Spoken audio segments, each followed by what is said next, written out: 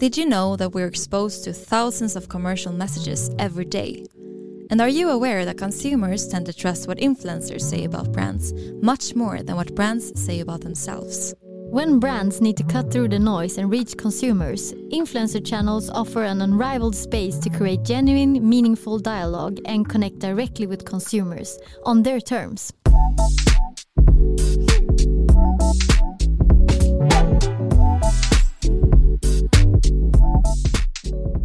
Welcome to Influencer Marketing Talks, a podcast brought to you by Cure Media, a leading influencer marketing company for fashion brands.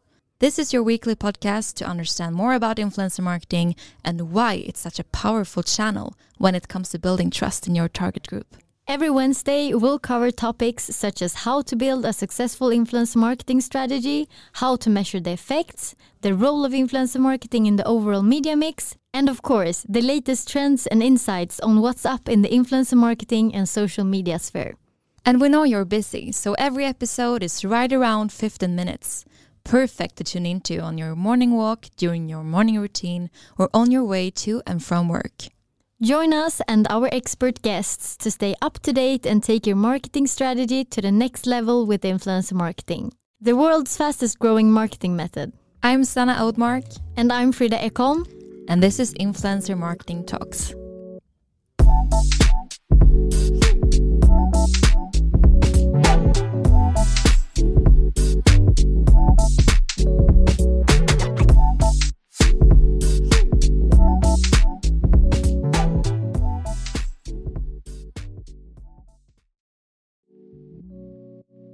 Hi, and welcome to Influencer Marketing Talks, a podcast brought to you by Cure Media, the leading and award-winning influencer marketing agency helping brands grow since 2014. This is your bi-weekly podcast to learn on the latest consumer behavior, innovative marketing strategies, and of course, all things in influencer marketing in right around 15 minutes.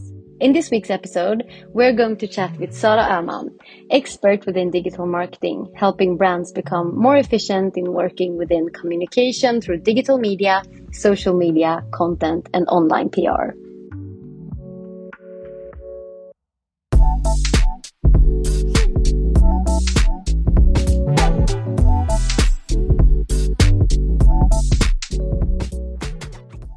Hi, Sara, and welcome to the podcast. I am so happy to have you here on this episode. Hi, Frida. Thanks for having me. How are you today? Yeah, I'm good. I know both you and I have experienced somewhat of a cold the past days, but it's the season of that, so. At least we were timed on it, so we could record when we were both feeling better. Yes. Yeah. So, Sara, let's deep dive into the questions. So AI has seen a remarkable development recently, and I don't think anyone have missed that. Can you describe the progress made in applying AI across all the various media like text, images, video, and audio? Yeah, so it's almost over a year now that ChatGPT was released by OpenAI, and I think what we saw then was like a generative AI exploding, and everyone wanted to go deeper into it. And if you look at what OpenAI is and what ChatGPT provides us with, it's like conversation, mainly using texts. So everything around that evolves around text. But now we're seeing more like image generation, video generation, even a lot happening in audio as well. So I think 2024 we'll see a great progress when it comes to other formats, just than text as well. Yeah, I think everyone here who listens have used or are using ChatGPT, which has been very useful for many different cases and industries. And I'm super excited to see what the next steps are during 2024. And I think a lot, as you said, will happen, like things we can't imagine. We can take help from AI in the end of this year. And I think like a lot is happening every week now. It's hard to keep up. Yeah, definitely. But in your opinion, what are the essential AI tools among all the ones that exist that both businesses and individuals should consider? and should consider using this year, like in the beginning of 2024. So from sophisticated technologies to more like user-friendly app that you can use like as an everyday person. Yeah. Of course, we've mentioned ChatGPT. I think that's a great all-round tool. It can do a lot of things, just like bouncing ideas with it, strategic ones, just creative ones. Of course, also for personal use, we have seen that a lot, like planning trips and solving problems just as a conversational partner, really. And you can also, of course, with ChatGPT also analyze a lot of data, come up with questions around your data, and a lot of things like that. So ChatGPT is really essential. I usually like encourage people to also try on Bard, Google's Bard, because you get somewhat different answers. It's almost the same, but Bard have a different personality and also can provide you with different kinds of answers as well. And is when it comes to text. Then we have a lot of image, like generative tools as well, of course. DALL-E, that it's included in ChatGPT is one of them. My favorite one is Midjourney. It's also probably a tool that you heard a lot of. It's a quite high threshold to get on to Midjourney because you need to use the platform Discord. But once you get started, I think that's almost the favorite one when it comes to generating images from text. However, the one I'm using the most right now, especially within like larger marketing departments, is Adobe's Firefly. Have you tried that one out? I have been into it and looked around, but I haven't like had some proper user case for it yet. But tell me more. Yeah, so since Adobe is something that most marketing or even creative professionals are using right now, I think that's the tool we maybe use the most. Within Photoshop, you can see like there's a new tool called Generative Fill. That's something that you can use for pictures that you already have right now, just editing them and in a more easy way, accessible for more like, I'm more of a technical marketer. Analytics, I like data a lot, so I'm not a creative one, but by using these tools, Photoshop have become more accessible to me as well. But with Firefly, you could also generate images from text as well. And I think since you're already paying for that license, I think most people will use that one when it comes the upcoming months, maybe. But Midjourney is one of the ones I prefer the most. And when it comes to video, of course, there's a lot of things happening there. One of many favorites is Runway, where you can go from having still pictures, making them more animated. So that's quite fun as well. Of course, what else? A lot of things happening when it comes to generating audio. I think ByteDance, the founder of TikTok, is one leading that right now amongst with Google and YouTube, implementing that into their platforms such as YouTube and TikTok, of course. So, yeah, it's easy to name drop a lot of tools, I think, when it comes to this. Yeah, and it's super cool, like with doing still images to animated videos, and as you said, like the audio. I've seen a couple of user cases where you don't even have to like know a language, but you can just like change the language on a person so we could basically talk French, and it would look like we're actually talking French with our voice, and it makes our lips move as we're talking French, so it doesn't look different. Yeah, and it's amazing that you can all it's only to log into these programs. I think the tool Caption, which we have used for actually creating captions, are doing that right now. So it's less like click and apply, and it's happening.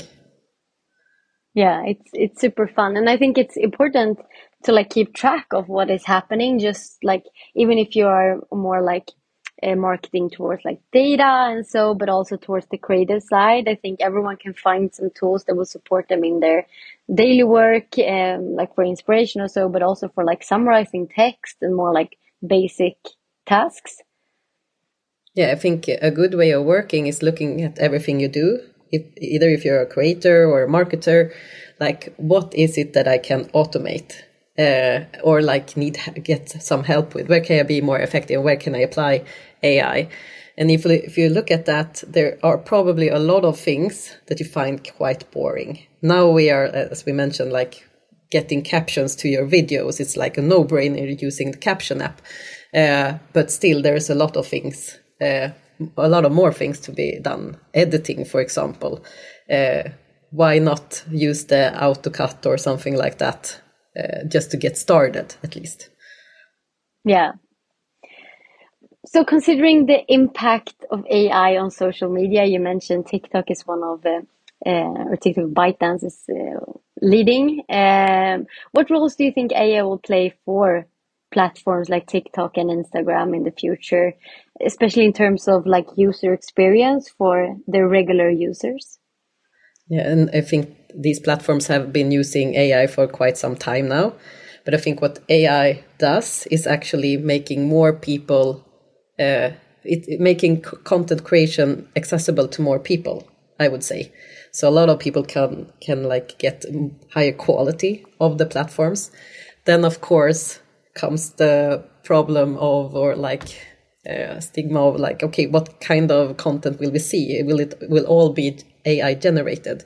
And that's where I think creativity will be a much more appreciated form of like art or like skill, of course. But I think like what it will do first is just to increase the quality level of all content on these platforms. Yeah. And also the algorithms in where we get recommended content and also ads. And so like how relevant is relevant enough and how relevant is too relevant so that we feel like personal integrated with like, okay, this content it's scary that TikTok or Instagram pushes this content to me. And where's the balance in that? Yeah. But I think AI probably will help solve that, because what we've seen in the past now, it's like the thing that they are struggling with the most is like finding relatable subjects or things to like recommend, not only in like the field of it that you're already scrolling in, but recommending the right stuff to you.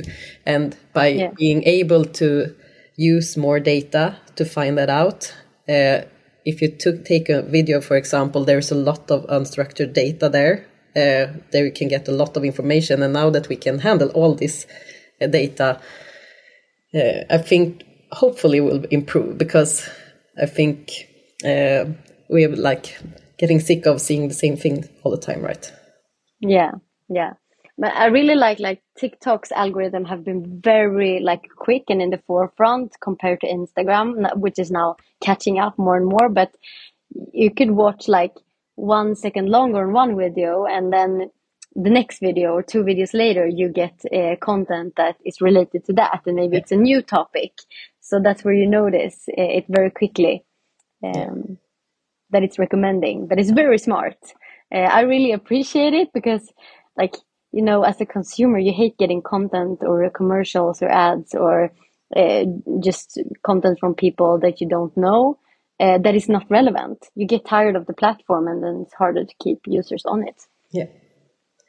I think Instagram and the Meta platforms have a hard time to keep up now. I think they're working slower. It's noticeable that they're in the game much more. The government is much more on them. So they are not improving as much as, or innovating as much as TikTok does now, or ByteDance does. So I think that's like my biggest concern for Meta, that TikTok is like, or ByteDance is pushing all this new functionality to us, but Meta is not keeping up. Yeah. Yeah, and as of today, this episode will be released like in a couple of days only. But today there was a huge debate about TikTok losing a lot of sounds, like a lot of famous songs. So that is also like when you're very heavy on a certain like type of content format, that that of course backlashes a lot onto the platforms and also the artists. So, but I think that will solve, because it's not AI related, but it's very like they're very in the forefront, but it moves very quickly also back and Yeah. forth. But that's maybe where their new service, creating AI generated audio, where you can only like describe the song you want to your video, and then it will be generated for you. So why do we need these songs? Maybe in the future, but of course, Yeah, we like that trending audio also. yeah, but it's interesting, definitely.